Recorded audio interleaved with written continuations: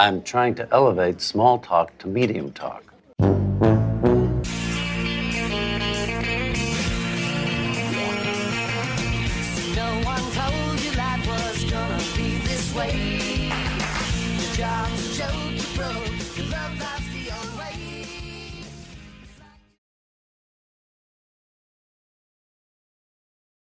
Hi, I'm Alexander Chester.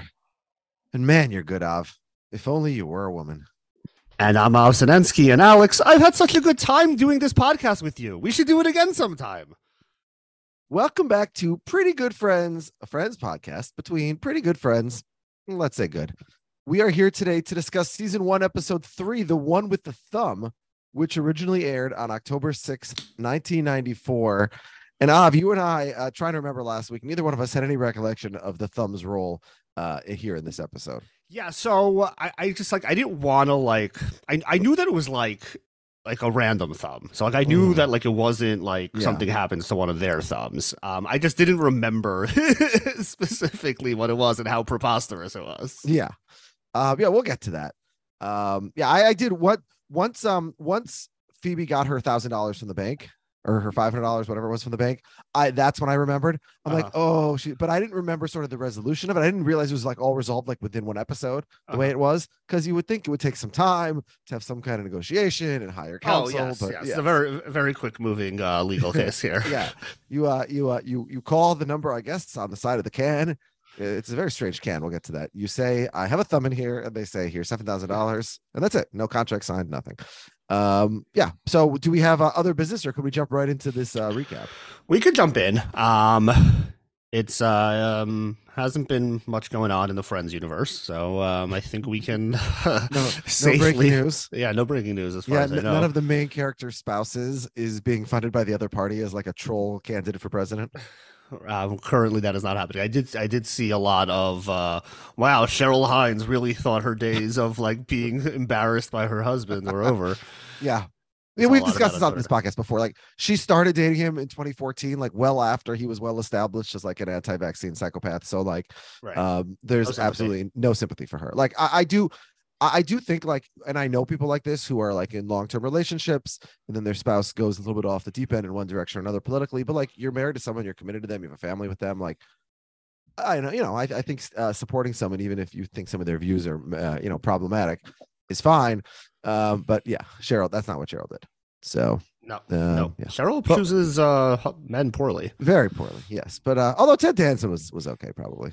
Although she cheated on him with Larry David, so yeah, poor decision. Yeah, he's no Ted Danson. He's much worse. Certainly not. Yes. And all right. So, but we're not a Kerr podcast right now. So who cares? We're not. Not right now. Yeah, we are, and we will be. Yes. For right now, we're a Friends podcast. Yes. So let's do it at some point. Just for newcomers to the Friends universe, if there are any of those people.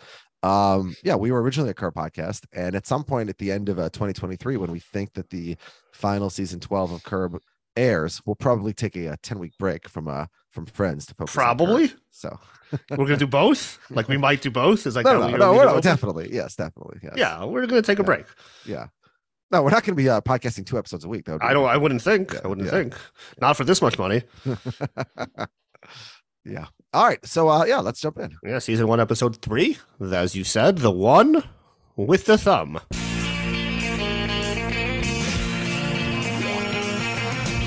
It's a good thing there's only one with the thumb. It would be annoying if there was many episodes with a thumb.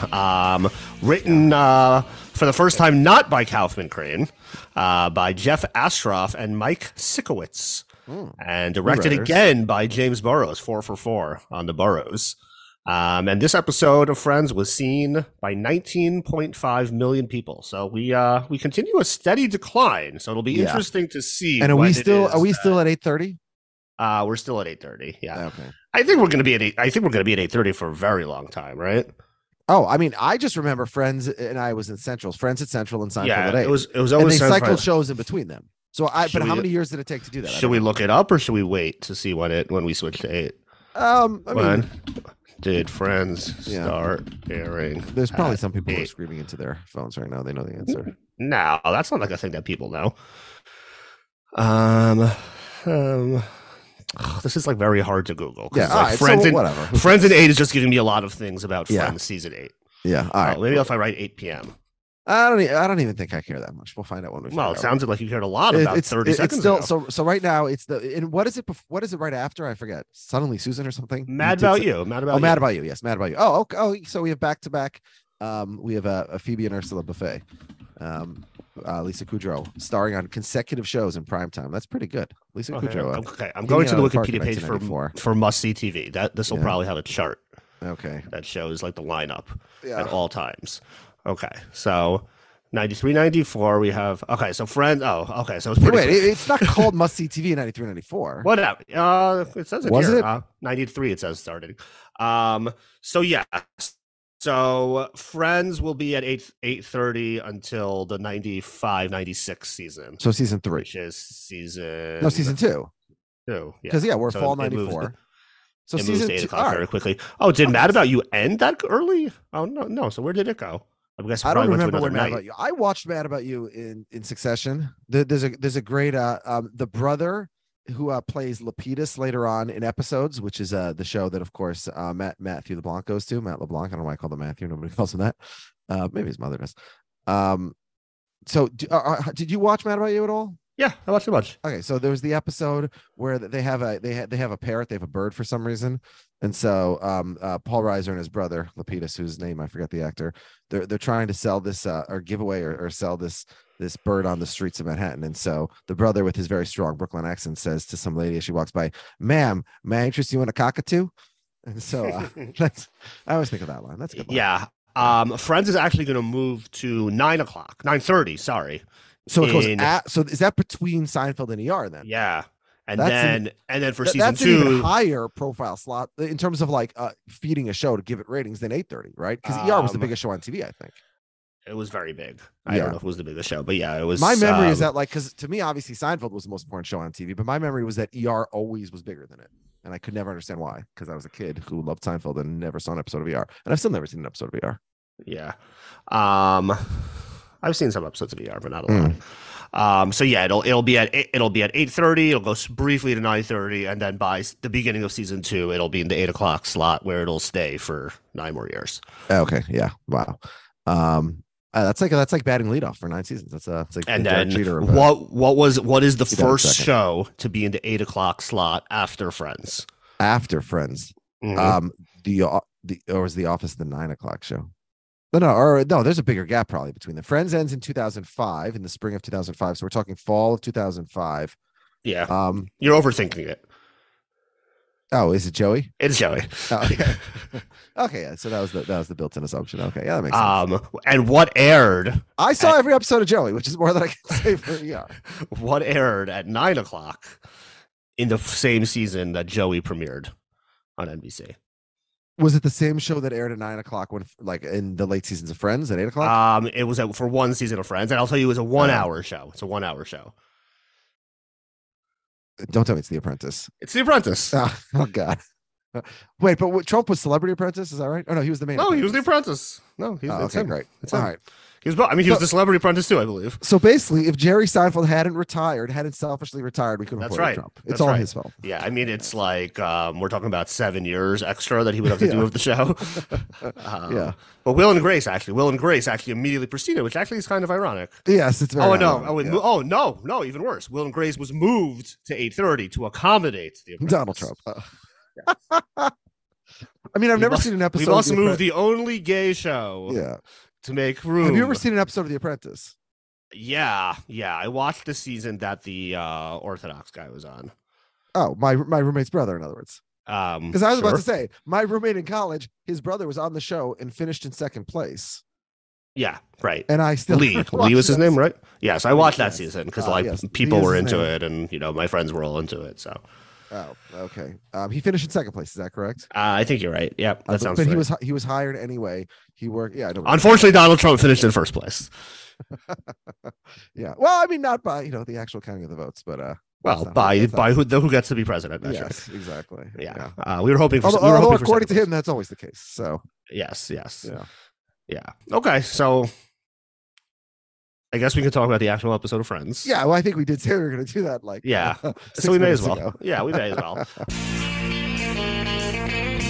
once again, we start out cold open at Central Perk, and just, very much this, the kind of the same thing we've been seeing in these other episodes, just kind of talking, like, very just like hanging out, talking about relationships.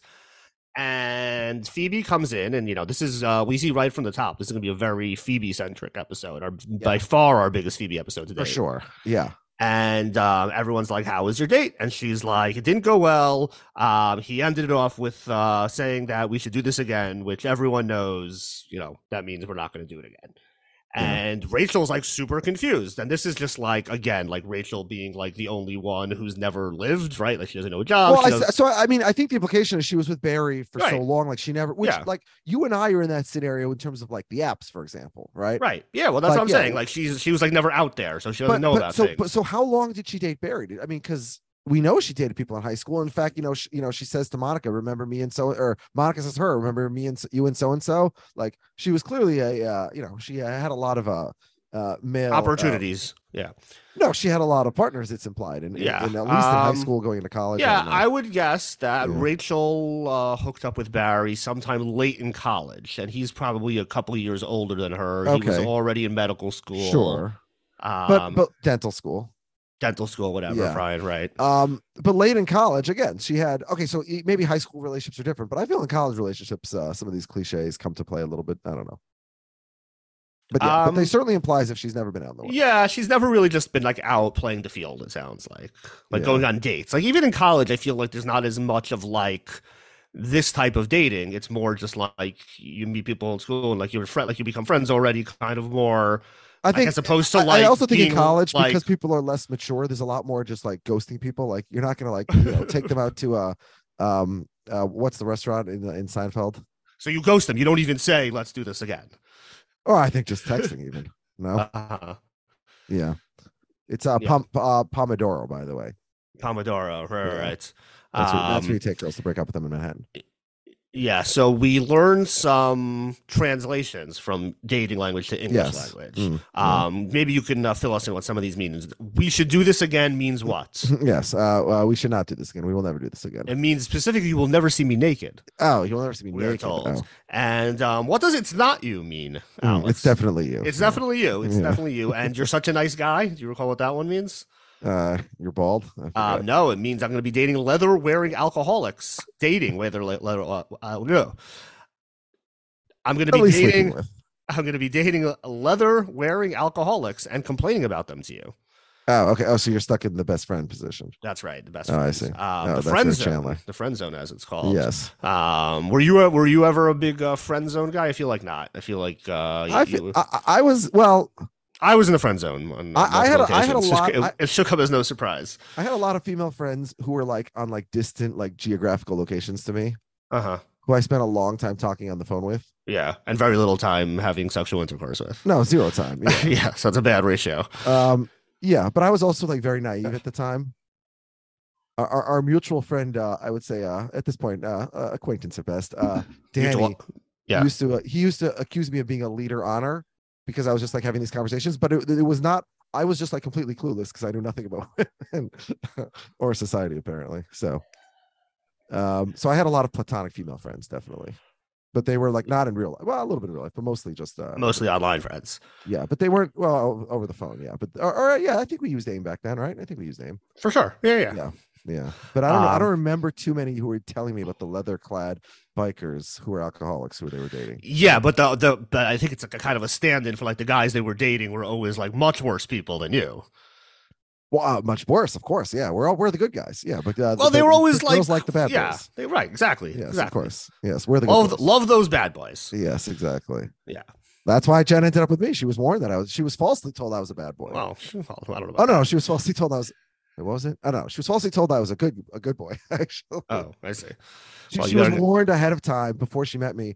There's going to be this guy this summer named Alex Chester. He's a huge kiss ass. Stay away from him. He's a bad seed. No, I was too good a seed. He's a super good. He was a good seed. He's a good seed. And then the first week I was like openly disrespectful to the boss, and so Jen was confused, but apparently attracted. So I guess the bad boy thing is true in that case. Oh, interesting. Especially if you're a bad boy, you act as a bad boy, and if you thought you were going to be a good boy. But I'm actually but I'm actually a huge nerd. So can confirm. Tricks on her. Humongous. Tricks on her. She walked right into that one. All right, we have one more phrase to define. I think we should see other people. I'm currently seeing your roommate, your sister. What was You're close. You're close. Haha, I already am. Oh yeah. Oh yes. Okay. Not as specific as I thought. Yeah, so I always hated all of this bullshit. I like it was kind of like the same thing as like when I wanted to buy a house, and I was just like, I really just wanted them to tell me what the real price of the house was instead of you both dancing around. Yeah. Instead of having to play games. It's like nothing else is sold this way, and I feel like everything also with this, it's just like, well, just tell me if you're interested, and I'll text you. Bartering is common in other parts of the world, and certainly George tries to bring it back to the Upper West Side with minimal success. Yeah. I like bartering actually. Yeah, so it's I really mean, not for everything. It's annoying, but once in a while. Yeah, interesting trades considered. Yes, exactly. So I'm glad that I did. Chandler kind of sees like the empathy in all of it, letting people down easily. It's kind of like telling little kids when their dog dies that they really were just taken upstairs to a farm, where they could run around. And Ross is like, that's so crazy because like our dog Chi-Chi was actually taken to like a farm upstate to the Milners. And he's like still living there, and he's just like running around and having a great time. Yeah. And as he's like saying the words out loud, between that and like Monica's little like honey, again a little awkward. Yeah. And not just that, they're holding hands. Yeah, it dawns on him for the first time that Chi-Chi's been long dead. Yes, and this the Ross discovery of Chi-Chi happened to me in real life verbatim to Jen's best friend, whose name I won't mention, except that I've just doxed her, so people who don't know. Yes, you told us, I think, recently. And I was actually trying to get Jen. Jen has never seen an episode of the show Friends, not even one. And I tried to get her tonight to watch an episode, in particular this episode, because I wanted to see if she would recall. The weirdest thing is that happened to Jen's friend at my aunt's house. Because I was going to dinner there, and so Jen was going to dinner there, and so she knew no one there at all except for us very vaguely. She had never heard of the Beatles, and then the dog thing happened, so she made quite an impression. Oh, yeah. And my aunt, who now her senility has unfortunately taken a lot of her bite, but my aunt was not. My aunt was a bitch. Let's just be honest. She said to me, boy, your girlfriend sure knows how to make stupid. Nice. Yes. So, which is true. Let's be honest here. So, I was at my parents' house recently, and I found this book in their house. Which book? Oh, we're on video. This one that I'm showing you. Oh, it's a Friends book. Yeah, it's a Friends, the official. You have trivia guide. You have like a filter on Zoom, so everything is fuzzy except for your face. I have a filter. Yeah. Oh, it's like the camera. It like shades. Yeah. Okay, I'll turn it off. Okay, now I'll show you. See? Yeah, but here's my issue. Trivia. It's a trivia questions. Okay, are there trivia questions related to this episode? You're gonna voice them on me? There is. Well, I see two questions that you could know the answers to. Well, Number here's my question. Who does Rachel say that Barry looked like? Already or in a future episode? No, this is from episode 1. Who did Barry look like in episode 1? John Lovitz? No, I don't remember. Mr. Potato Head. Oh, yes. I was thinking of the real life people. Yes. Yeah, Mr. Potato Head's more of a what than a who, but I guess he's a who. I should show more respect to Mr. Potato Head. The one from this episode is, why did Phoebe give away $1,000 to a street person? Which, first of all, I want to say is very not politically correct. I believe the preferred term is person experiencing the streets. Yes. I mean, the specific reason is because she just, she feels like she didn't earn the money, and I mean, we could talk about that. Yeah. Okay, we'll get there. Okay, it's not really explicitly discussed. My issue here with Ross's discovery of Chi-Chi is like, Ross is presented on the show as the smart one, which again, not exactly true for my beloved wife's beloved friend. Right. And so it's more of a Joey thing, right? Mm-hmm. Or really any character except for Ross. I guess the thing is, Ross is such a softie that he believes it for that reason. I guess there's a naivete to him. I think it's a naivete with him. Okay, perhaps. I mean, you mentioned this before, like how much we see of Phoebe. Like the first 2 episodes of the show were just the Geller Green show. Yes. And so in this episode for sure is the buffet/Bing show. We see like both of them in other environments. Yeah. And Monica still. Sure. Yeah. Well, it's still Geller Green, but it's interesting to me that Joey comes last of the other 3 characters. Yeah. Joey so far is the big straggler. Yeah. Because, my memory is that we know a lot more about Joey I mean, eventually we'll meet Phoebe's dad and Phoebe's brother, et cetera, et cetera. But like for the first several seasons, I feel like we meet Joey's sisters and his dad much earlier than we meet anyone from Phoebe's family, except for Ursula, I guess, right? I honestly don't remember. But yeah, I mean, they don't really know what to do with Joey yet. That's clear. Yeah. Although I think in our, the first scene is that the case, or do they just have it planned? They're going to do it next. Like I don't know. Well, it seems like maybe they're starting to figure it out because I think we're going to see already just from this first scene, after the credits here, that the Joey and Chandler chemistry is pretty great. And that's going to be like, for me, like one of my favorite parts of the show is just for like sure the whole period, just like Joey and Chandler being like a married couple that like, just like gets into hijinks together. It's like one of the best parts of this show. Yes. So this is the first time we see their apartment in this. First time we see their apartment. So yeah, it definitely wasn't in the pilot. They probably didn't even know yet that apartment exists. Yeah. And it's funny because like one of the main themes of the show is like they have the dumpy apartment. Right. But like again, that common room is absurdly large. Yeah, it's a very good room. Neither one of us ever lived in a place in the city with a room that large. Certainly not when we were like in our 20s and not. No, because if there was ever a room that large, it would be made into another bedroom. Yeah, exactly. To save money on rent. 100%. Yeah.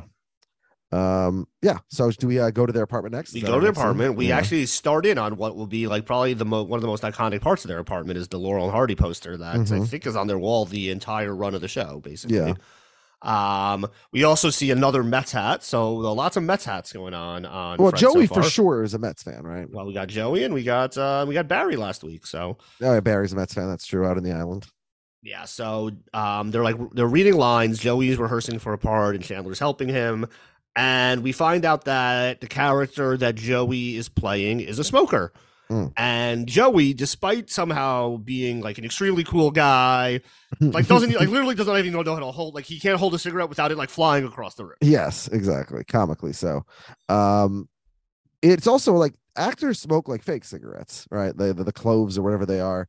Yeah, I would assume it would be unpleasant for like everyone else if like they were just constantly smoking real cigarettes on set. Yeah, but that's not how it is here. Joey's practicing with real ones, and yes, although he has no experience, Chandler we discover Chandler is very experienced. Yes. Yeah. Chandler's pretty young to have been such a serious smoker and quit. Like that's pretty impressive, actually. Right. Yeah, that's true. Although I guess he probably was John Mulaney always jokes. Not always. Early on, now everyone knows about him. He says, I used to be an alcoholic, and I know I don't look like a person who used to do anything. Right. So Chandler shows him the way. A little bit of a homophobic moment. Yeah, the whoa about like the relaxed wrist. It is homophobic for a show that's been celebrating a gay couple in the first 2 episodes, but I also do think it's like more realistic and reflective of two 20-year-old guys at that time. Yeah, it's for sure much more consistent with the culture at that time. I mean, we're now only like a year removed from the outing from Seinfeld. Not that there's anything wrong with that. Like even there was still very much even in progressive circles still but of course not me. It's still like not cool to be gay. But also Friends is like a half generation younger than Seinfeld, and I think is more reflective in general of like certainly more acceptance. Although look, Seinfeld has a lesbian wedding in season 2, season 3, pretty early. Although they mostly do it, if I recall, like as a joke. Yeah, they're not really like investing in those characters, obviously, the way that. Yeah, and since it's like the kind of like the main storyline of the episode, or one of the main storylines, like the just like unanimous smoking is bad, like PSA is like so like 90s, like it's so of that time. Which is like for sure. Yeah. Like I saw someone wrote on, I think it was on Twitter just like kind of like a few days ago. So I just saw someone say that like smokers are like the most underrepresented minority in pop culture. That like pop culture just pretends that like people don't smoke anymore. It's just like not a thing because like we said it's bad now. Yeah, but like when we had friends who were smokers, I feel like maybe occasionally you make fun of them for like killing themselves or whatever. But like it wasn't like this entire group is like so disappointed and upset with Chandler. I mean, I guess it's because they really love him. I don't know, but like. It's a little overbearing, like, the way that they're all sort of like, trying to control his behavior, probably. Yeah, it's a little bit, but yeah, I mean, I think they're like the show is very much making a statement here. Yeah, but also like given his history, like they know that like this is a guy that like used to have a smoking problem and like and beat it, so like don't do it again. Like is good advice. Yeah. So he shows Joey how to do it. He takes that first puff and he says words I think he will one day come to regret. as he blurts out, "Oh my God." Those That's will very be the funny. last Yes. time he's hearing those. Yeah, very foreboding. Yeah. Yeah, it's very foreboding words. Okay, so we go over to Central Perk where Monica is again doing like another just like hangout and talking about sex, just the way friends do. Yeah, I mean, who doesn't hang out and chat with their brother about the size of his penis? Right? That's what all brothers and sisters do. Which apparently you could calculate by looking at the same difference as between the tip of your index finger and the tip of your thumb, which you've just demonstrated on the screen, and to which I say, not such good news for Dr. Jen. I don't want to judge anyone's genitalia, but like I thought you were going to say belief system. It doesn't usually have a 90-degree angle in it. Usually not. Usually not. So if it does, you might want to. Well, it's just. I think it's just the length. Like you're just measuring between the 2 points. Like the hypotenuse, you mean? Yeah, it's the hypotenuse. Correct. Or adding the two sides together. I assumed it was the hypotenuse. I think So it's an artificial. That's even weirder to me. Like.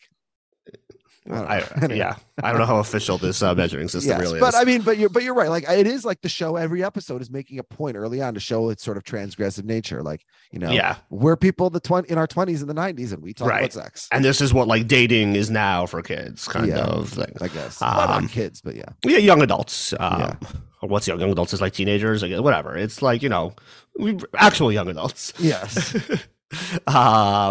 So yeah, the guys all they all like do the measurement like simultaneously. They all decide that the system is ridiculous. Yeah, they're not correct. And also, I've heard of many systems. I've never heard of this one in any context other than this one episode of Friends, and it did not catch on. By the way, I don't think it caught on. Well, there's a much better system. You take a measuring tape and whip it out and see if you're a member of the Big Johnson Club or not. Yeah, well, isn't the point for how people who haven't yet seen the Big Johnson get? I think most guys, if you ask them if you can measure, they'll say yes. Yeah. They'll happily take it out and go from there and see let's see what happens. Yes. So Rachel brings over the drink orders, and she's very, very proud of herself for getting them all right.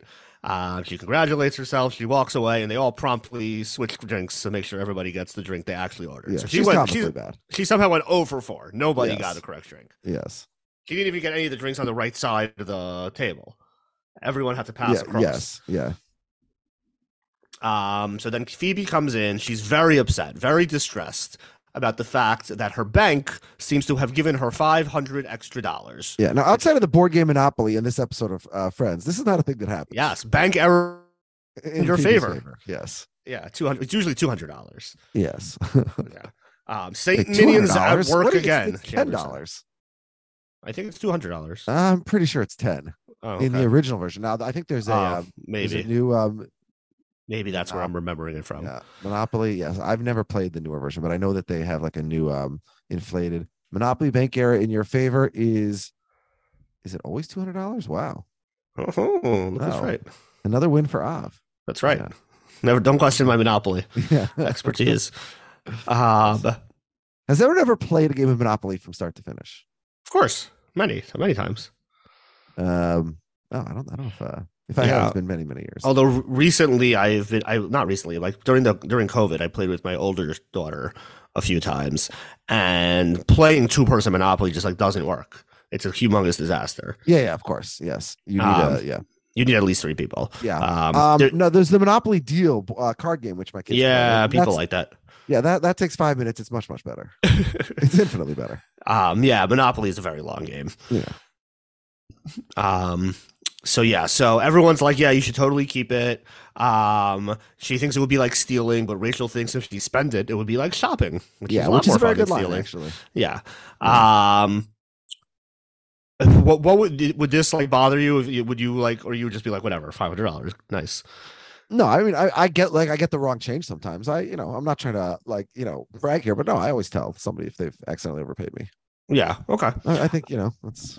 Yeah, I once accidentally got $500 or so somebody else's money from an ATM.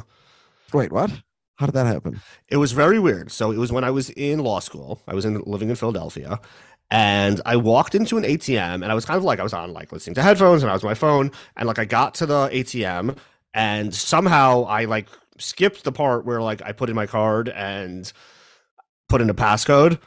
And I just went to the getting money part. And I just went to the taking money part, which for some reason worked because there was already a card that was loaded into the thing that somebody had left like on their screen. It was open, which I think really shouldn't happen. Yeah. Well, and the physical card was there, or just the card was still in. It was one of those that you insert and it stays. Oh.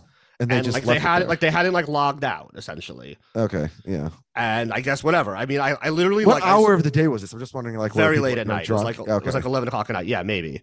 Honestly, I don't even remember the night that well. But it could have been I was coming maybe from like drinking or whatever. Yeah, it could have been. I honestly don't remember. Yeah. Or just like not paying attention and just like whatever. So I hit the like withdraw, took out money. And then I like the card, like I said, okay, done. Like take the card out. And the card came in. I'm like, this is not my card. I'm like, what the fuck? I'm like, oh shit, you're right. Like I never even put in a card. Like where did this money come from? And I took out like $600 of somebody's or $400. I don't remember.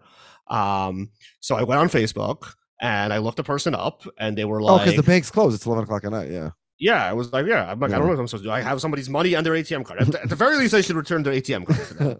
Yeah. I could have been like, oh, here's your ATM card. Like, thankfully, nobody took any money. But I looked up on Facebook. They were like a college student. And I told them, I have your money and your ATM card. And they came and picked it up from my house. And we're very appreciative, hopefully. They were very appreciative. They were like, oh, like, I'll give you like $100. I'm like, no, it's fine. Like, I could have taken $400 if I wanted to. Somebody I got a check for like 5 figures, like over $10,000 mailed to my house. Yeah, nice. And and like I didn't notice, like I was just opening the mail and I opened it before looking at like, to see why would it be someone else's check. And so I found this person and I managed to contact them, and I say, hey, I have this check for you for this amount, and I send them a picture of it. And they said, oh, thank you. Can you please deliver it to my home? And so I said, I mean, I think you can come pick it up. It's like, it's a substantial amount of money. And they lived like a mile away. It was not a big imposition. Yeah. So that guy was a little bit less grateful, I thought. Yeah. I had a client like 2 weeks ago mail me a check for an amount of money that you shouldn't just put onto a check. Okay. And I was like very uncomfortable even being in possession of this check, because like it wasn't like a bank check. It was just like he wrote a check. He wrote an insanely large number on it. It was like over $1 million. And I'm just like, this was a payment to you, or you're supposed to send this? No, it was like I was supposed to like pass it along. Oh, like, I was gonna say like, you're doing very well here. Yeah, exactly. Yeah, no. It was I was the custodian of the. Yes. Yeah, I did maybe get a percentage. But that's not usually done. No, you like send wires, or you do like a bank check that like can only be cashed by the person in the front. Like this, like was literally cash in my hands. I mean, it's like cash that like you'll eventually get like taken back and go to jail, but like it's for a short period of time, it's cash. Yes.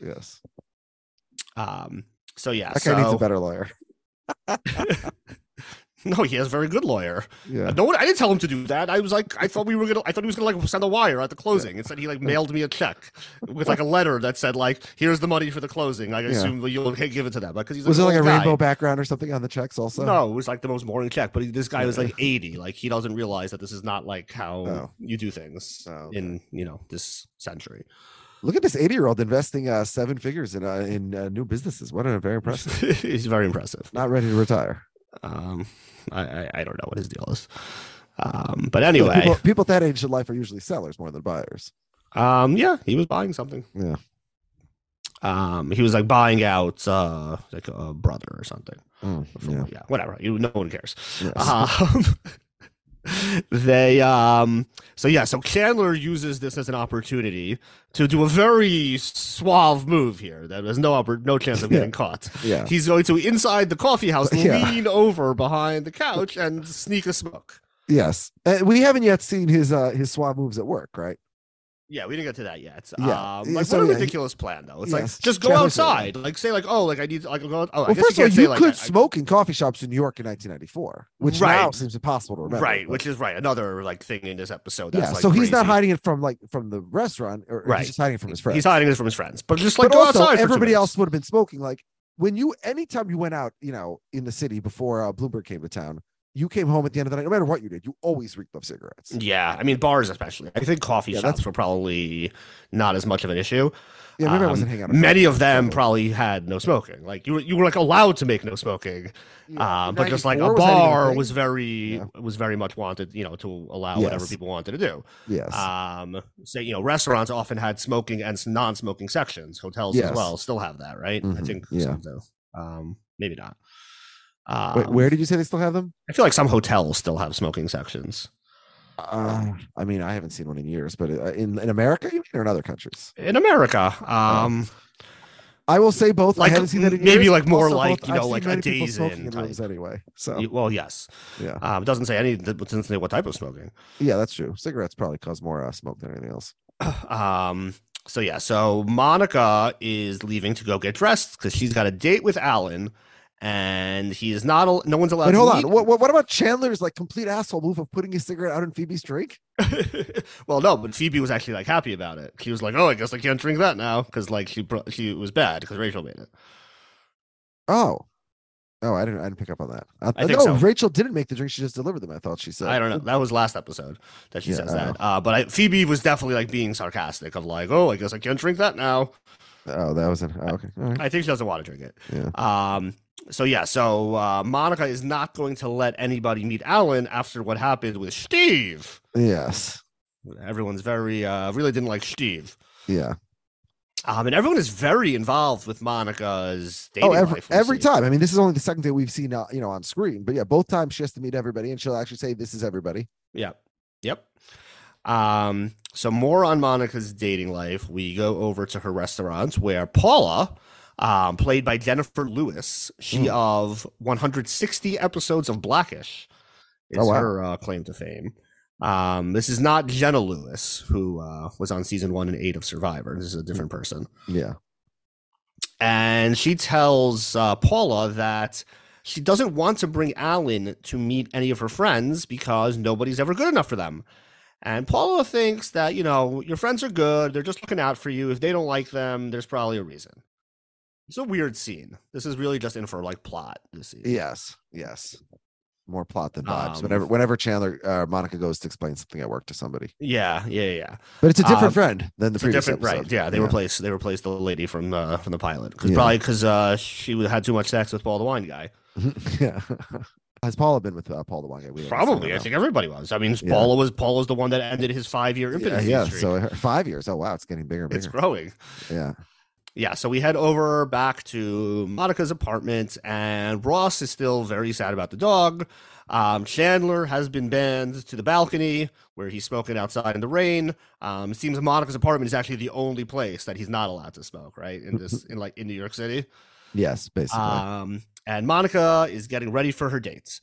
And Phoebe comes in and she's like even more upset because she reported a $500 issue to the bank, who responded by giving her another $500 plus a football phone for her trouble. Yeah. And at this point, like, she's clearly done nothing wrong. She reported it. Right. They decided to reward her for her honesty, I guess. So at this point, you would just keep the money. Now you'd be like, what do you want from me, right? This is finally when Chandler says, like, wait, what bank is this? Like, that's, yeah. Right, like, I sign up at this bank. Yeah. They're just giving money. They're giving phones. Yeah. The doorbell rings. The football phone giveaway, by the way, is also a very 90s thing. Classic, yes. All the different types of phones that exist. Yes. In the 90s. I had, like the phone where like it was clear plastic. You could see all the inner workings. Yes. And then it had like a fluorescent like bulb in the inside. Mm-hmm. So I had one of those with a pink fluorescent bulb for no particular reason except I wanted it some like stupid thing like this, right? Mm-hmm. And so I'm like, well, this is my phone now.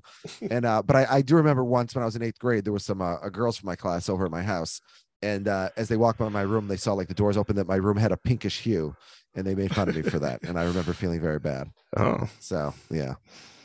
This enraged Alexander. Yes, they oh, that's what Shai said, right? Yeah. Yes. That was my favorite line of the whole night, is the way he said, this enraged Alexander. Yeah. How many times have you seen that? That one we will not be playing at the end of this podcast. Yeah, I don't think so. Yes. I wouldn't think. Okay, so the doorbell rings. Well, I think my brother's roast of me at my birthday party, we could say the first line, I think, which was the least offensive thing he said. You can say it. He said, I was told this was gonna be a fucking roast, Instead, you're all a bunch of pussies who are saying fake insults that are actually compliments. But now it's time for a fucking roast. That's a quote, by the way. That's my personal. Yeah, that was pretty much what he said. Yeah, and again, that was the only part I can repeat. So yeah, no, it was a roast. It was a roast. Mm-hmm. It cut deep. Yeah, I feel like it was less so about me specifically than about it was mostly about society. It was mostly about your friends. Yeah, well, it was the society that I choose to be with. I think is So. Yeah, that's why I said, as someone who is not at all invested in this house or this community, I was very entertained and happy to go home and have no smoldering fire left. My favorite line is when he referred to my wife and my 3 children. Yes, because he is my brother, and I do have 4 children. Yeah. Yes. And Jen said, "How many kids does Shy think we have?" I'm like, I don't know. Yeah. I was with my family for the weekend, at my sister's house with my parents, and we challenged my father, who was absolutely horrible with names, so horrible. Okay, yeah. To name his 8 grandchildren in chronological order of when they were born. Oh, wow. And he was able to do the first 6. Okay. Right. And two of them he messed up the order, but fine. It was close enough. How old are 7 and 8? Are they like babies or are they 3 and 1.5? Okay. Yeah, you should probably learn their names. He referred to the younger one as that boy from Leeds. From what? Leeds. My sister lives in Leeds, England now. Oh, wait, which sister? The younger one. Oh, I didn't know that. Oh, yeah. That boy from Leeds. That's great. Okay, so still, he's also barely seen the kid, to be fair. Yeah, right. He just knows him as that boy that was like in Leeds when they were there. Yeah. That's pretty good. Did your sister find out about this? Yes, it was obviously immediately put into the family chat. Yes, like the second Shabbat ended, I saw my sister wrote in it. Like, just want to let you know your son is now known from this day forward. What was it that we once asked? I think on this podcast, you asked your dad to name things, and he can name. I showed Julia him Louis-Dreyfus or something. I showed him pictures of everybody in the Ted Danson Club. Oh, okay. Yes. Yeah, he gave humorous answers. Yes, inaccurate. A lot of them were unintentionally humorous. I think. Correct. Yeah. So in walks Alan. Yeah. He immediately in a great opening line. Great opening. He mocks the Shkiv. And he has them rolling on the floor. To meet you guys. Yeah. He's immediately a winner. Like we are obviously on team Friends here. He's great. He seems great. Although it's a lot more telling than showing. We don't really see him be great other than this one spot. We're told he's great at baseball. Yes. We see him get Chandler to quit smoking, but we don't hear what he says. Yeah, I mean, but it seems like it's like the Pope or something. The way he motivates him. Yeah. This is Jeffrey Lower. Mm. He was on 113 episodes of Dr. Quinn, Medicine Woman. Ah, of course. I never. That's a show I think I've probably seen a couple episodes in full. Yeah, I never saw it. I think it was on Sundays. Is that correct? I have no idea, but the title of it just sounds so unappealing. What does it even? I don't know what it means. I mean, I guess she's a doctor, but why is she a medicine woman? I think that's just what they said at the time, or maybe it was a native. I don't remember, to be honest, anymore. I think it's what the natives referred to her as because that was their term, perhaps. It was probably racist. It was like the 80s and the 90s, so it was probably racist. It was probably racist. Yeah. Good hypothesis. Yeah. Okay. So we cut away for the dates, and then we come back to the apartment where we find out, to Monica's surprise, that the gang loves him. Hold on a second. So the way the edited was to me, it seemed like the entire date was spent in her apartment with all her friends. No, home game. Because I think she comes back. Oh, it seems like I thought she walks him to the door, but she's already in the apartment. Maybe you're right. I didn't look at it that closely. Well, because that was my question. Because it seems like that's a very intense second date or whatever. Yeah, so I doubt that would be the case. Yeah. I think they went out and she's coming back. Oh, okay. Maybe. Yeah, I guess it's possible. Yeah. So they love him. He even has a great thumb to index finger ratio. Yes. And Ross declares that Alan will be the yardstick against which all future boyfriends will be measured. Yeah, but then Rachel has even the better line, I think, right? Yeah. Because why is Ross assuming that this one's going to fail? Very Rachel true. thinks it might be the one. So I would propose that for this podcast, yes, Alan will be the yardstick against which all future boyfriends will be measured. Oh, okay. I think it's time that we start doing some. Everyone? Well, I guess I don't know. I mean, it's a lot of people. So we have the Allen Club now, or the Allen threshold. The Allen threshold, better or worse than Allen. Yeah. Okay. Above or below? Above or below Allen? So should that be for all love interests or just for Monica? It's going to get more complicated also when you're comparing for different people, right? Because like Monica's looking for something different than Chandler's looking for, than Ross is looking for, right? Right. So why maybe we could just be like Janice, for example, I think is certainly below Alan, but the way the show shows it is that for Chandler, she's above Alan. I mean, Chandler really loves her. Maybe at a certain point. But maybe we should just do it based on how much we like them. Oh, like for the Friends, the gang style. Like, yeah, like they love Alan. We don't. Yeah, we can. We don't have to be too strict about these rules. But yeah. Okay, so So I think Alan will become the yardstick against which all future boyfriends will be measured. So certainly he's better than all love interests we've seen so far, probably, right?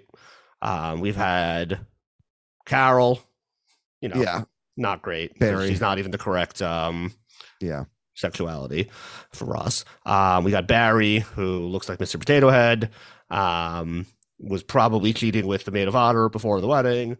And we've had Paul the wine guy. So yes, I think Alan is definitely the yardstick against which all previous boyfriends have or wives have been measured. Yes. Okay, so I think Alan will be the above or below Alan going forward for all love interests, or for as long as we feel like doing that.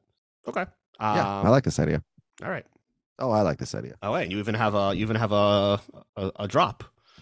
Yes, indeed. So I think Alan will become the yardstick against which all future boyfriends will be measured. Ross saying that line verbatim, yes. Yeah. Okay, so back over to Central Park, where Rachel, Ross, and Chandler and Joey are returning from the baseball game, which they have won somehow thanks to the help of Alan, who is incredible. He basically played like Bugs Bunny style, played all the positions, just hit the ball, caught the ball, pitched the ball, threw the ball. This scene has major problems. There is no world in which Monica would not be on this team. Monica's like the insanely competitive one, as we will see, and the best athlete. Right. And Rachel, we know, sucks at sports. Especially, if Alan's playing for them, then like what is this team made up of, right? Like, we know who they're playing against. We'll find that out. The Hasidic Jewelers. Yeah, the Hasidic Jewelers. But what is this team of? It's just a group of friends. Like, you need more than 6 people. There's no way Monica wouldn't be playing with Rachel and Alan playing. I also like they're sort of like very clearly designed by someone who doesn't know anything at all about baseball, but is like in the the styling for Friends. Like, their baseball outfits, like Ross is wearing a shirt that says big hitter and they have pom-poms. The many times when we played Central Park softball when there were pom-poms involved. yes. Big hitter. I didn't even catch that. That's great. Yeah. All of their outfits. Rachel's hat was ridiculous. Yeah. It's like Go Team. Yes. It's like from the Archie Comics version of, yes, that's a great call. And Monica is starting to worry that Alan might be a little too Alan. Yeah. I thought when she said that, the first line, I thought, is this like that he's an alcoholic? Because I remember later she has the boyfriend, or how many bottles of wine did we drink. Yeah, but it's not that one yet. Yeah, this is not so fun, Alan. He's too on all the time. Yeah.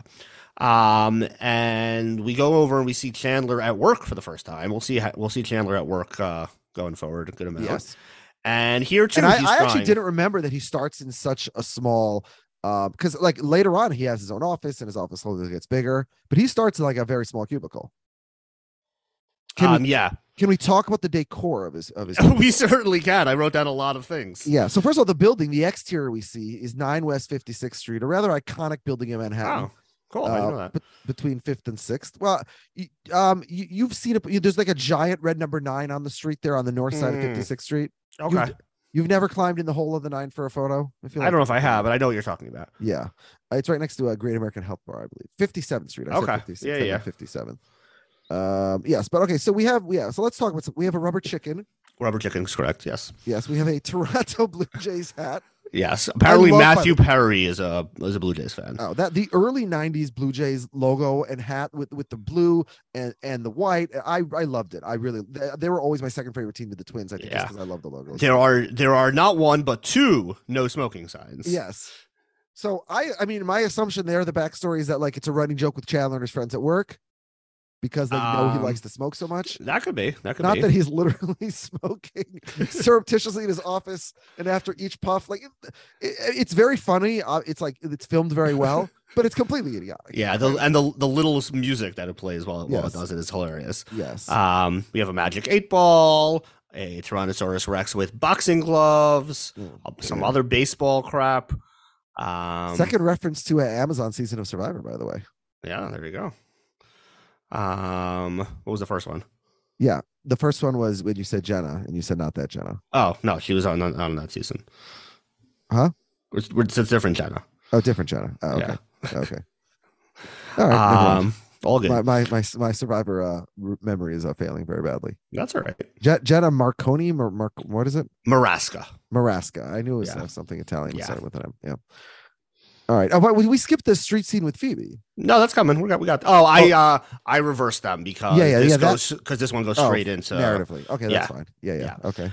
Yeah, so we have Phoebe on the street. She meets this lady named These Lizzie. cars, by the way, incredibly dated. Like, yeah, this is 1994. It looks like maybe 1986. That's on this lot, in Hollywood or whatever, which is supposed to look like Manhattan. They had not. I don't know if they didn't have enough money in their budget yet, but yeah, they were not using one of the more modern, external lots there. Yeah, so Phoebe hands Lizzie all the money that she got. She said, "Here's $1,000. Here's a football phone." And Lizzie doesn't really want it because she's like, what's I guess she thinks maybe there's a catch, but like she wants to give her something in return. She wants it to be fair. And Phoebe's like, just buy me a soda and we'll call it even. Yeah. And okay, Lizzie's okay with that. What is this soda that she buys her? Very unclear. I froze on the can. I zoomed in. Okay, what do we got? I saw it was green. Yeah, which is never the color you want your soda can to be. Yeah, I mean, your Mountain Dew. No, there's a lot of. There's Mountain Dew. There's Sprite. There's 7-Up. There's a lot of greens. I guess the 7-Up and the Sprite are okay, but like the Mountain Dew and the Surge. Yeah, well, I assume this is in that family. Celery. Yeah, it's like a disgusting soda. Celery's a different family, but also a disgusting soda. Yeah. Yeah. Why wouldn't you want soda to taste like celery? Those meetings. All right, where it's gonna taste like cream, like soda. Okay, that's good. All right, the next one's gonna taste like cherries. Oh, delicious. Root beer. Oh, root beer, good idea. Okay, celery. What was the last one? And Hyman is like, oh yeah, sure, whatever. Yeah, Corey, whatever their names were. Well, his name was Dr. Brown, if you must ask. Yes, he was a medical doctor man. Yeah, he was a medicine man. Sorry. Yeah. Oh, I see.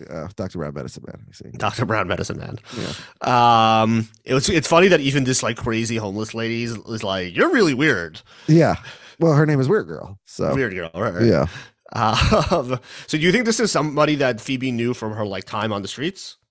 Yeah, I mean, we do know that Phoebe had time on the streets, but I think it's meant to imply this. She's just like a good Samaritan who just gives money to this homeless lady or this unhoused lady who she frequently sees, on her way. Yeah. But because if it's like a long-term friend, then it's almost like, well, why haven't you helped her until now? Right. Yeah. Right. I don't know. Yeah. So $1,000 cash. That's very nice. She buys the soda. And right before she's about to take a sip, she looks inside, and she's like way too not horrified by what turns out to be a thumb inside. It's also, it would be impossible to identify that as a thumb. There's like you don't like you. It's dark in there. Like you don't. Yeah, I mean, I guess if it's really like flowing right up to the top. But then it would like come out on like even when you open it, like just the initial sort of. So maybe it did and just kind of got like stuck in the little circle, so that's like you could see that like coming up for the top is protruding is like the top of the thumb. Yeah. The question is, how far was it from the thumb to the index finger inside the can? Ah, good question. Yeah. Yeah, that's not a small. That's a small penis if it fits inside a soda can.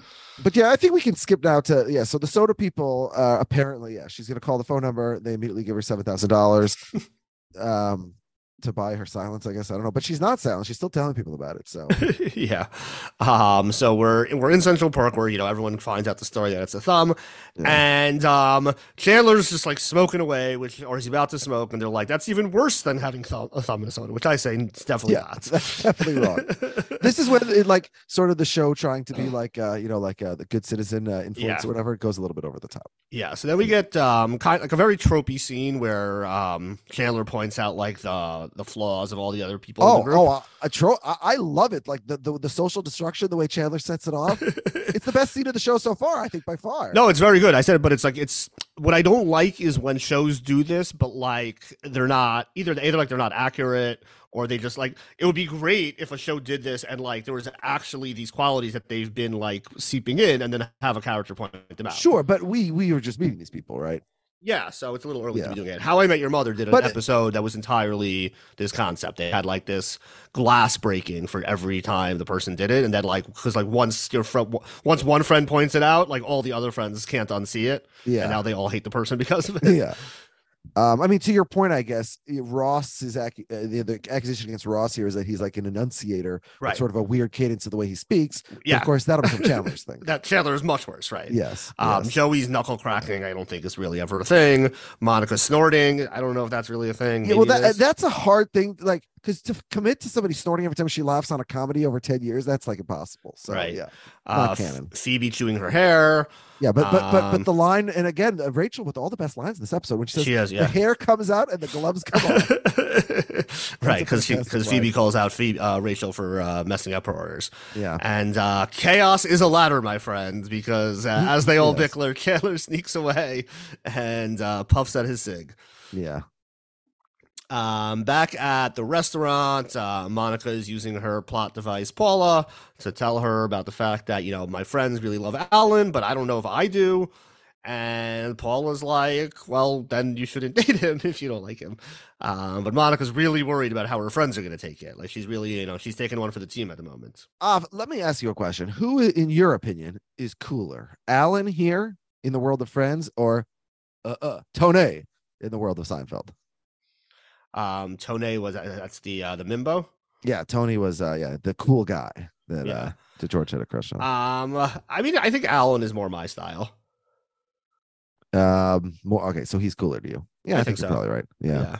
Yeah. He's more mature, ironically, even though Seinfeld. That's what I'm saying. He's more mature. He, passes more as like an erudite gentleman. Yes. Yeah, I feel like I'm not gonna go rock climbing with Tony. So.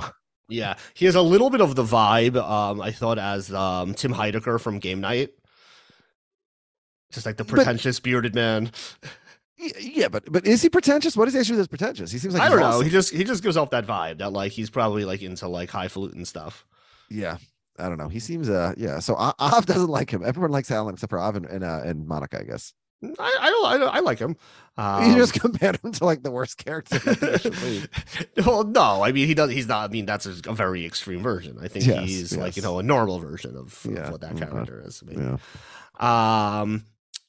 So back over at the coffee shop, and Joey and Ross are continuing to try to get Chandler to quit, and it's just not taking because as Chandler puts it, smoking is cool, and you know it.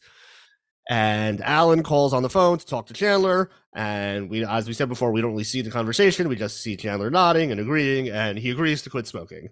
To which Ross says, "If only he were a woman." And Rachel's like, "Yeah," and then they have a moment of awkwardness and walk away. Yeah. But can we come back to this for a second? Like, why can't Rachel date Alan after Monica dumps him? Right?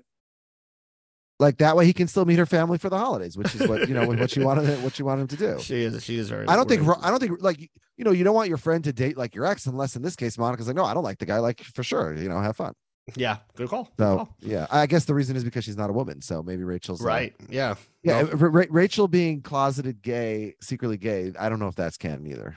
If she turned out to be secretly gay, Ross should just give up, right? Like, If you go 2 for 2 on that particular development, I mean, you're doing something very wrong, I would say. Yeah. So we go back over to Monica's place where everyone's hanging out and watching lamb chops play along as adults are wont to do. Of course. There is something about it though where it's like I guess they probably should have had cable, but like back then, if you didn't have cable, it's like, sometimes you would watch like stupid shit because like there was like very few options. Because it was on. Right, because it was on. Like you had like 5 things to watch, and you're like, all right, I saw this, fine, lamb chop it is. Yeah. No, for sure. I mean, one thing that I think I notice sort of in scenes like this sometimes is the complete absence of like drugs or any reference to drugs. And like Seinfeld, like Jerry Seinfeld himself was like, a very straight laced guy who I think like never like did any drugs or like even drank very much. So that's why it's not part of that show. But that's unusual for like someone in their 20s sort of at this stage in life, I feel like, or a whole group of friends. Certainly we will have the episode where John Lovitz comes and he's stoned, but like there's like no reference to that ever as like a social activity, like any, like Chandler smokes cigarettes and it's like a whole big scandal, but like a lot of people were smoking weed in 1994. I feel like well, probably not as much as now because probably that's probably true. Yeah. Yeah, so we find out that Phoebe got $7,000 from the soda company, and Monica gathers everyone. She turns off the TV. I would say they're way, way, way too annoyed about the fact that she just turned off Lamb Chop. Like, they're like, oh, come on, we're watching that. On the other hand, you couldn't pause back then, right? If you miss it, you miss it. You miss it, you miss it. But, if, your friend Monica has something to say, you can, miss 5 minutes of Lamb Chop. Yeah. And she tells them that she's dumping Alan, and they're all very sad. And they all act like, either they're the ones getting broken up with, or they act like their parents are getting divorced. And like, I just want things to be the same. It did remind me of the Seinfeld when Kramer breaks up with George on behalf of Allison and Pomodoro. Yeah. Yes. It is sort of a similar concept. I thought it was very well done, though. Yeah, very well done. Yeah.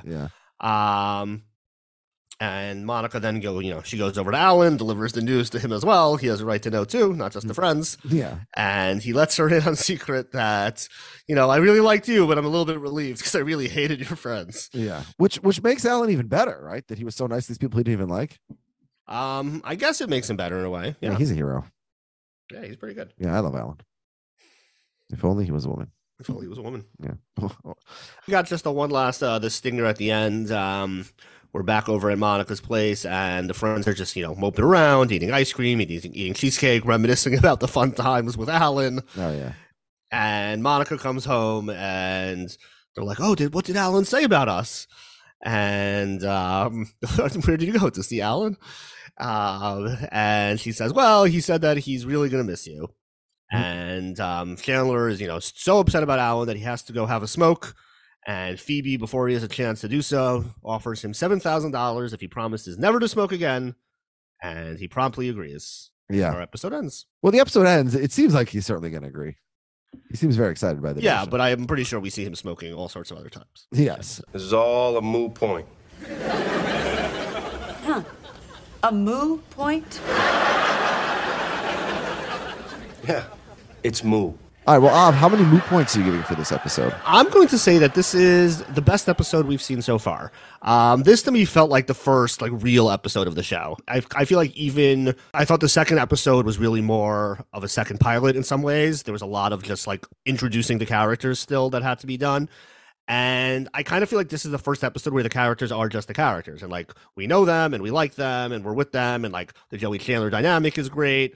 And, we got a great Phoebe episode. We got a fun Monica dating storyline that I think is better than the first one and just feels more natural. And I'm going to say that this episode is 3.4 moo points. I think this is a really solid above average episode.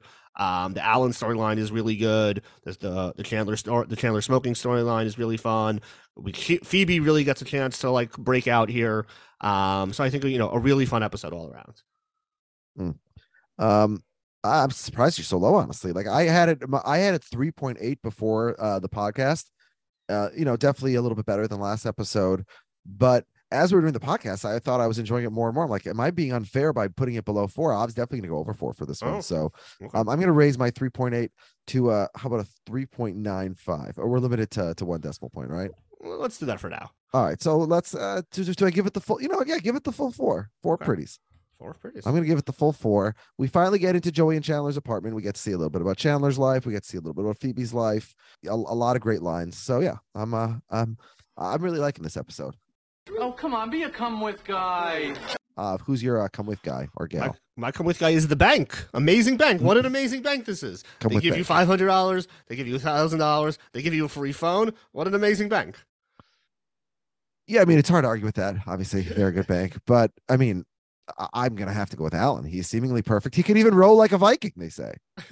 I love the Vikings. So, yes. Come with guy to me, clearly Alan. Yeah, but Alan and that bank together, yeah, that's a powerhouse couple. Couple of great come with person / financial institution here in episode 3. You're a fucking asshole. That's what you are. Who is the fucking asshole in this episode? The fucking asshole is a very different industry. That is the cigarette industry, who purposely manipulates their consumers and addicts them to their product so that they can murder them. And that's not cool. That's not cool. And it smells disgusting. Really, the come with guy should have been Bloomberg for the whole no smoking thing, because that really was an amazing thing. But cigarettes are gross. Don't do them. They kill you. They're poison. They're fucking assholes. Yeah, one of our close friends, and ironically, in many ways, the most progressive, I think, in our friend circle. His family's life was supported by this very same industry. Oh, okay, yeah, interesting. Yeah. I didn't think about that. Yeah, we used to make fun of him in high school for that all the time. Yeah, I was like, yeah, remember he would hand out the I remember now. Yeah, the March Madness pool for his anyway, which Kornhauser won one year. Oh, okay. Yeah, or finished in the money anyway. Anyway, my fucking asshole, similar to yours, but it's Chandler being specifically, although maybe a victim of the industry. The way he dumps his cigarette in Phoebe's drink is just so obnoxious. And then at the end of the episode, his seeming excitement to take Phoebe $7,000. That's not right. Like, you're doing much better off financially than Phoebe is. This shows how much of a friend she really is, but you shouldn't. It's not the offer you take her up on, right? So, okay. Yeah, so I'm giving it to Chandler. Why, it's dinner for 6, 5 steaks, and an eggplant for Phoebe. Do we have steaks and eggplants to give out today? We always do. Of course. Yeah. I can go first. Okay. I'm gonna give a steak to Monica. I think she handled the Alan situation well. I could certainly see a plot line where she holds on for longer because she wants to, her friends are happy. Mm-hmm. And I'm gonna take all the rest of my steaks and I'm gonna give them to the person who wants them the least, and that's Miss Phoebe Buffay. I think she has an all-star episode here. She gets $500. She gets a steak for that. She gets another $500. She gets a steak for that. She gets $7,000, third steak, and then she gives it all away to her friends. So 4 steaks right there. Yeah. A real tzedekah, a righteous woman here. Phoebe's honestly, I think she's my least favorite character. She's just in general, I agree. Yeah. So yeah, I'm not sure. I got to be honest. The way I did have it lined up is I was going to give Phoebe a steak for giving the $1,000 in the football to the unhoused woman, and then another steak for giving her friend $7,000 to stop smoking. However, in my notes I said, well, Rachel, Joey, and Ross, none of them really do anything. But Rachel has, I think, the 3 best lines of the episode, right? The "if you spent it would be like shopping." I love that one. The hair comes out and the gloves come off. That's a fantastic one. And then the way she moans, if only he were a woman. Like, I would guess that like 13-year-old Alex probably dreamed about that moment a lot. Yeah, you're right. You know what? You make a case. I'm taking one of my Phoebe steaks away. I'm going to give one. I'm going to throw one to Rachel. Oh, Rachel owns a steak, and you pull it off of Phoebe's plate the way that's right. Right off Phoebe's plate. She wasn't eating it. Yeah, that's true. It was going to get cold anyway. And Rachel can slop it up. We haven't slopped up any steaks yet. Yeah. All right. So let me think about this. Okay. So Chandler has to get a steak. It's his most significant episode yet. Actually, no. You know what? He's gonna get an eggplant because he has the big storyline. His storyline is that he smokes, which is kind of weak. So yeah, I'm giving my eggplant to Chandler as well. Yeah. But I'm doing the steak and eggplant, which I do. You're doing that shit again. Yeah. So Chandler breaks even. He's got one steak and one eggplant. Monica's got to get a steak for dating Alan and a steak for dumping Alan. That's 2 steaks. No, because I'm giving Rachel. Let me see. Okay, so I'm giving Chandler a steak. I'm giving Rachel a steak because of her good lines. I'm giving Monica a steak. I'm giving Phoebe. Yeah, Phoebe has to get a steak. And I'm gonna give the final steak to Phoebe's the only one who gets 2 steaks in this episode. She's the biggest do-gooder of them all. Okay, so give me yours again. All right, 2 for Phoebe. 1 for giving the money to the woman on the street, and 1 for giving the money to Chandler. 1 for Monica for dating Alan, and then for dumping Alan, and then 1 for Rachel for her good lines, and then Chandler with a steak for the storyline and an eggplant for being bad. Basically. Okay. Yeah. Would you stop with the Ted dance? Who's he? He's somebody. What about me? You're nobody. Why him? Why not me? He's good. You're not. Where's Richard? Your boyfriend is so cool. Really? Yeah, he let us drive his Jaguar. Joey for 12 bucks, me for 15. Wow. He must like you the best. Yeah, we don't really have any cameos of note. Certainly no one who's going to enter the Tom Selleck club. Certainly not. Yeah. Will Tom Selleck's character, where will he be vis-a-vis Alan? We'll find out. Yeah, I guess we'll have to. And the question will be, when do we? I guess it's like a moving scale, right? Because he's in a lot of episodes, so we could love him, we could hate him. He goes up, but other goes down. Some people use the speed dial on their phone as a relationship barometer. Pronounced thermometer. I apologize. All right, so I think now it's time for the postman. It is certainly time for the postman. Postman! Postman, come here! Tell the neighborhood! What a shanda, Larry David! Not only are you a lousy Jew, but you're a lousy human being! He screws the wife of a man in a wheelchair! A shanda! Maybe you should have given me some candy. You're a lousy Jew! We have some special guests here for the postman. Extremely special. I don't know where you found these two. They were just sitting in this Zoom when I arrived. But here they are. Continuation of, if you've been a 32 fans listener, which you probably are if you're listening to this, let's be honest. Patron listener. Patron listener, right. A real special group of people to listen to both of these podcasts. We got Allie and Jared here. We're just continuing right where we left off. How exciting. Yeah, no, but I think actually they're not. This is going to be released before that. That's what I just said. Yeah, no, I was right. Because Allie, I already produced the Curb one. The Friends one. All I got to do is throw on the postman and it's done. But what do you do? Every time I've done a podcast with you, it has been available like immediately within seconds. Yeah. I just add the song before and after, pretty much. So when you say it's to be released before, is it within 30 seconds? Once again, Friends is taking precedence over Seinfeld between these two guys. Jared's getting very upset. Jared's going to give us a live post. Jared's getting upset. No one knows where that's from. Yeah. Yeah. So can we go back to that conversation? So if I just said to somebody, you want to get nuts, let's get nuts. No, they might not know that's from Seinfeld. What I said is if I sent the GIF of George saying that, they would immediately identify it as, oh, that's a thing that George says on Seinfeld. Okay, if you showed a picture of George saying it, but you would even identify so, but even so, if you had the entire cast of Seinfeld holding signs and say, no, they might think it's from Pretty Women, Allie. They might think it's from Pretty Women. Alex, you're saying, hold on, from Friends. He's on Friends. Because let's be real, none of your audience has listened to what we just discussed behind your 32 fans paywall at the tail end of a podcast that's off the rails. Okay, you are saying that your whole premise was that this niche line is not niche. You called it mainstream. And I said it was closer to mainstream than it was to Ramon. As an example, you said that everybody, all the couples who attended your 40th birthday party. First he said everybody. Then he immediately retreated to 50%. That's fine. Yes. In the interest of getting more than 50. Here, but yeah. You and I recognize, look, the listeners are listening to this excited, new, and I'm coming in with very old energy, but we were just on a podcast for an hour and a half fighting about stupid shit, so forgive the tone. So deal with it. So from the perspective of the listeners, this is also the end of a very long off the rails podcast. So don't worry. So he says that of one out of every two people, would be able to identify this quote standalone as a quote from Seinfeld. Now he's saying to prove that it is not very, very niche, he would show a GIF of one of the most recognizable characters. That is what I said the first time, though. One of the most recognizable characters in television. No, but that's not what. But hold on, but that's not what I mean. Let me put it this way: I tweeted out 49 days in a row a GIF from Seinfeld in March and April, and every single one of them contained George, Jerry, Elaine, or Kramer, or multiple of them, and at least 30 of them. If I sent it to somebody, they'd be like, what the hell is this? Like, I guess I can surmise it's from Seinfeld because of the characters in it, but this makes no sense to me. Whereas if you say you want to get nuts, let's get nuts is immediately like, it's appreciated by people. It's not. It's not. And no all one of your appreciates my convoluted gifts. ways. And It's saying that you'd have to show a GIF of someone, of Elaine Bennis, and people would not immediately know that's from Seinfeld, then you have to screen your Twitter audience and immediately. No, they would know it's from Seinfeld, but it makes no sense. Like, what is this? What an insane thing to nitpick about is like, they would know, but they wouldn't really know. So anyway, how many eggplants did Phoebe get? What episode is this? The one with 3. the thumb. The one with the thumb. Oh, Jared, you ask a very stupid question in the Postman. But if you let's start the Postman. Since you're not supposed to read my Postman ahead of time. I read all the Postman ahead of time. They're all screens. Yeah. We only put in the positive stuff. Can I predict that? We just covered.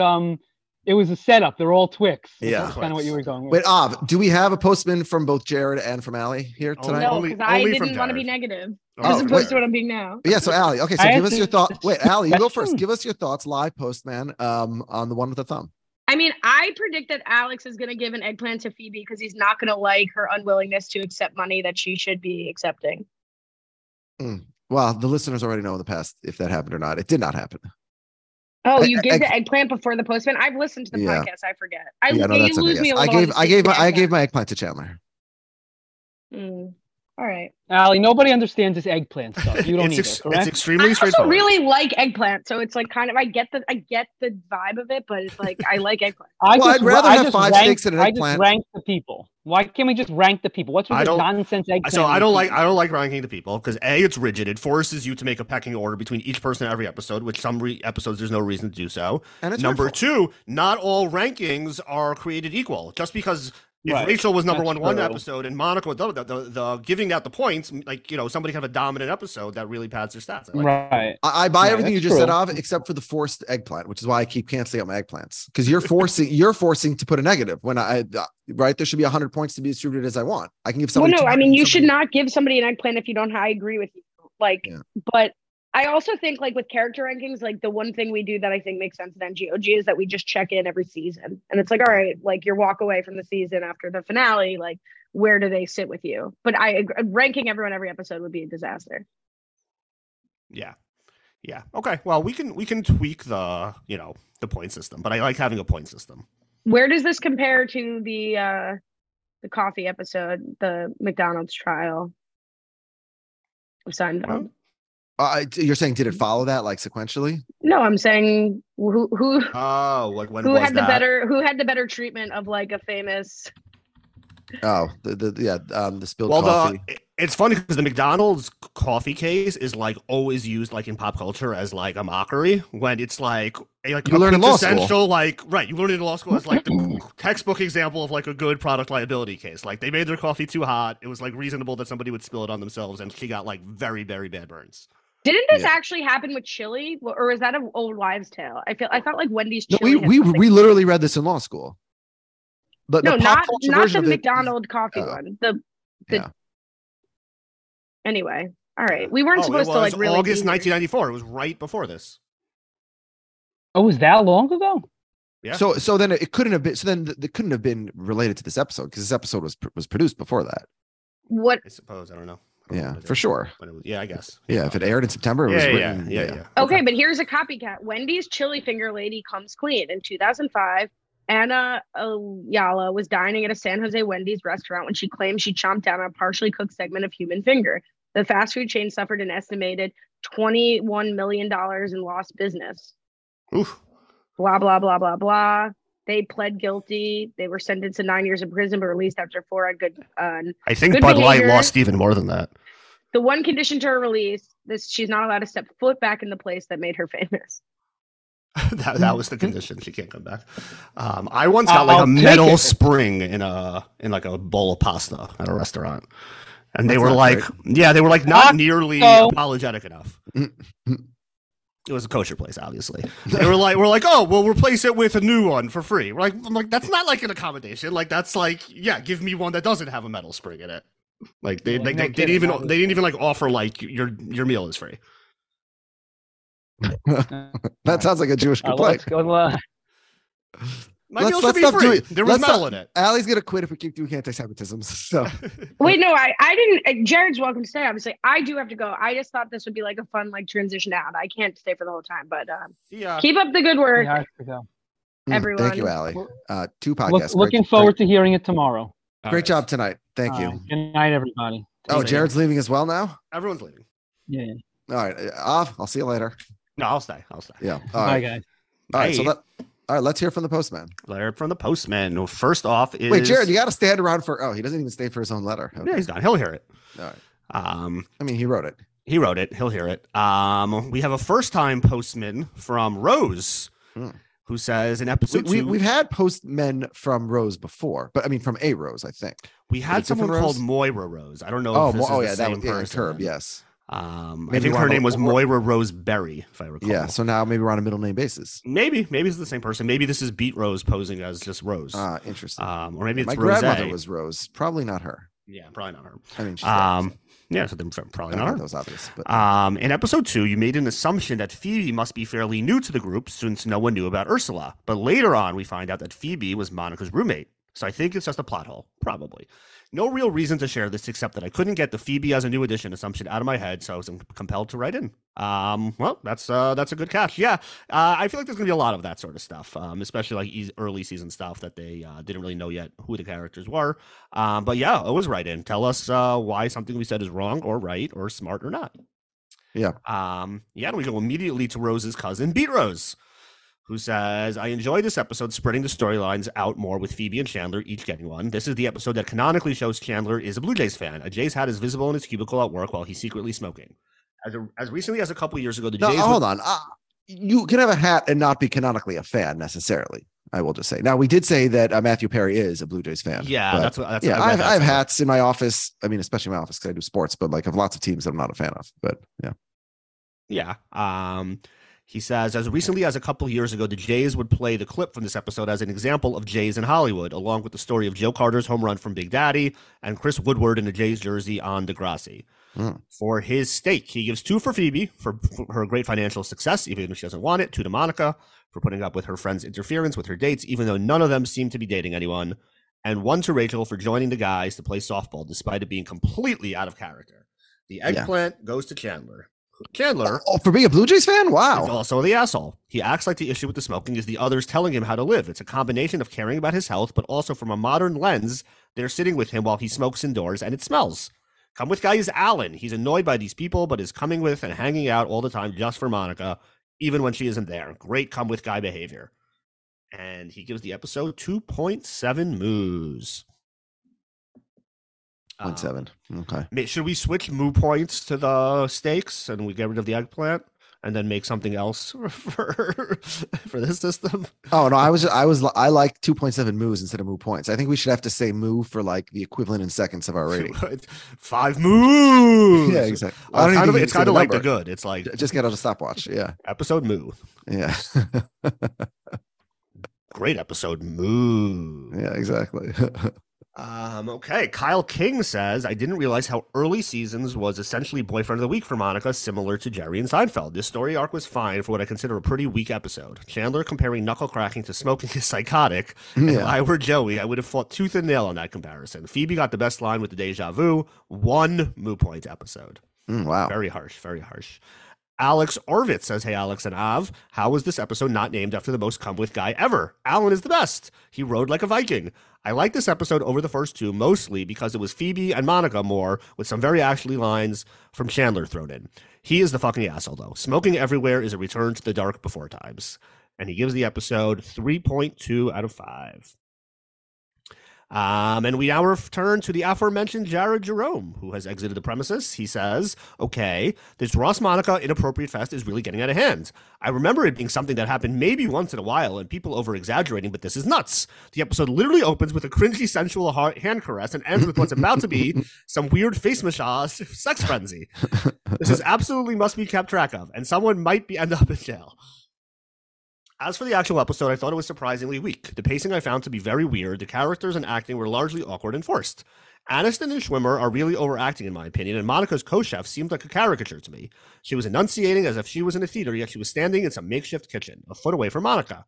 I'm glad Phoebe got a lot more to do and was at her ditzy best. Also, definitely apex mounted for the homeless woman who also appeared in Speed this year as the woman on the bus who was scared to get off the bus and then got blown up by the bomb. Spoiler alert.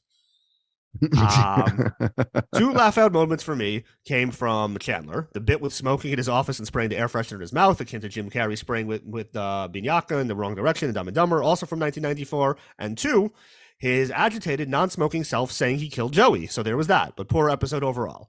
Seinfeld connection, none. You think anyone involved with Seinfeld would have anything to do with this crap?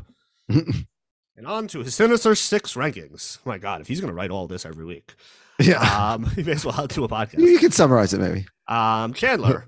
He had 2 lines. It made me laugh. He had to take a lot of crap for smoking. I'm not a big fan of the smoking, but give the kid a break. He was shunned from society and had to take on abuse the entire time. An easy 5 pivots, 13 total. Phoebe. She gets a boost for her first real opportunity. Extremely moral with the money stuff, and it paid off. She got the first street set moment of the show with her meeting with the girl from the bus. Throwing some good old-fashioned hair shoeing, and she gets 4 pivots, 8 total. Monica.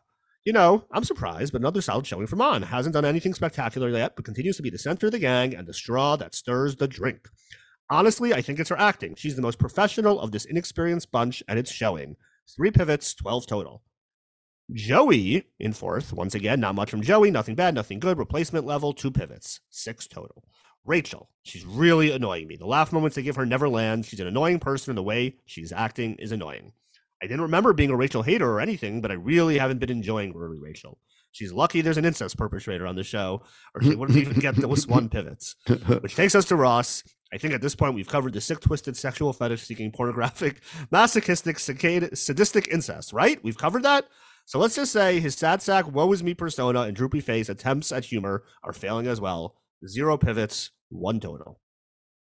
For his ranking, he says the pacing was off, the writing was bad, the acting continues to be awkward, they had a few plot lines, but none of them were that interesting. Jokes are falling flat when not coming out of Matthew Perry's mouth. It's like they had the solid pilot, the big boost with all the good ideas for episode 2, and now we had a real dud. I'll rank this episode 3rd of the 3 so far and give it 1.4 eggplants. Oh, and what was with the name of the episode? The one with the thumb? Because of some weird out-of-nowhere joke about, I think, a penis being as big as the distance from the pointer finger to the thumb? Alex, is that why they call it the one with the thumb? Wait, was he... Is that a joke? I don't get it. I don't know. I think he just forgot about the thumb in the soda. Okay. He says, I'm not even sure that was the joke, and it makes no sense, and it's a desperate attempt to try to be risque and shouldn't be the name of the episode. Maybe this is all sarcastic. I have no idea. I see no indication of sarcasm. Okay. That's for sure. A mess all around. Let's pull the troops together, all have sex with our sisters, and try again next week. Okay. Jim Crumley. This one did not hit for me. It all felt too cliche. Some of the characters were filled out a little better, but it didn't hold together as an episode. 2 out of 5 moos. Come with guy is Alan. He dealt with the clingy friends, and the fucking asshole is Lizzie. She just had to buy the soda. Just take the gift. Monica gets 2 stakes for had the nerve to bringing Alan home and then to dump him. 3 stakes to Stevie for getting the B plot and for having good things happening to her. And Chandler gets the eggplant because smoking is gross. We turn next to Zach Brooks, who says the A plot was pretty good with the button at the end of Alan not liking them. I didn't really get the point of Phoebe's plot line until the very last line of the episode. Welcome to the world of Friends, where the last episode's climactic moment just doesn't exist. No discussion of Ross's coming baby. And at the very end, we get our Ross Monica PDA of the episode. 3 pretties. 1 eggplant for Chandler for smoking stinks. 1 steak for Phoebe and Monica, and 3 steaks for Alan, which is against the rules, but we'll allow it. Okay, and we end off with Olin Allen, who says, I didn't get many end-of-date soft blows because they always wanted to process mid-hookup. I don't know what that means. I did get the classic, I just found out my friend has been in a major car accident line once. Was 98% certain it was bullshit at the time, but guess I still have to play along. 100% certain now. Anyway, I guess that's a strong statement to use as an exit, but yeah, I guess you gotta do. I guess the Hasidic jewelers aren't great at softball. Monica is still central, but at least Phoebe and Chandler get some plots, and we are on a break from Ross and Rachel. He gives the episode 3.2 moos. 3 stakes to Phoebe, generous with money, great annoyed entrance, and adore her hair chewing, had the best put-down line in that exchange. He gives 2 to Chandler for showing his physical chops with the smoking routine, and great acting tips for Joey, and the eggplant goes to Joey. Not bad, still just lacking a proper episode storyline. Come with Gallus Paula, the co-worker. Phoebe has enough stakes to go, so we'll go with excellent direct advice from Monica, and given all the talks of how white the show is, you can have her come along to negate that talk. This would probably be the biggest role that we'll have from a person of color for many seasons, perhaps. Fucking hassle, no real standout. Guess I give it to Rachel for getting the orders all mixed up. And that's our postman. All right. Well, thank you so much to our postman senders, new and old. Don't you hate to be continueds on TV? I mean, the whole reason you watch a TV show is because it ends. If I wanted a long, boring story with no point to it, I have my life. Next week of it is the one with George Stephanopoulos. Did I say that right? Did I skip a syllable? Stephanopoulos. No, Stephanopoulos. George Stephanopoulos. Thank you. Thank you. Shouldn't be that hard to say. Snuffleupagus. Yes. As Rachel will call him. That's true. Yeah. The Clinton advisor in the early 90s, who is much more famous now for anyone under the age of, I guess, us. For being at, what's he been on ABC for 20 years, 30 years? It's right. It's funny how it is because it's kind of like it's both a time capsule and also like he's much more famous than like you ever could have imagined. Just like some random campaign advisor would be 30 years later. But he was pretty famous then, which is how he was getting the gig, right? But I guess a lot of these people go on TV and they just these people come and go. They're like hot because there's an election or whatever, and then they're forgotten immediately. Yeah, that's true. That's a good point. Yeah. Yeah, George Stephanopoulos is still hanging around. I'll just get Stephanopoulos. I like him more. Yeah. Okay. Should we do an episode of Sesame Street next week? One. Let's do all. The one with Stephanopoulos. Are they still making new ones? I think they are. Are they I think they are. On their Max.com or something? Yeah, they're on the same channel as Friends. All right. Okay. Now let's do this episode. Bye.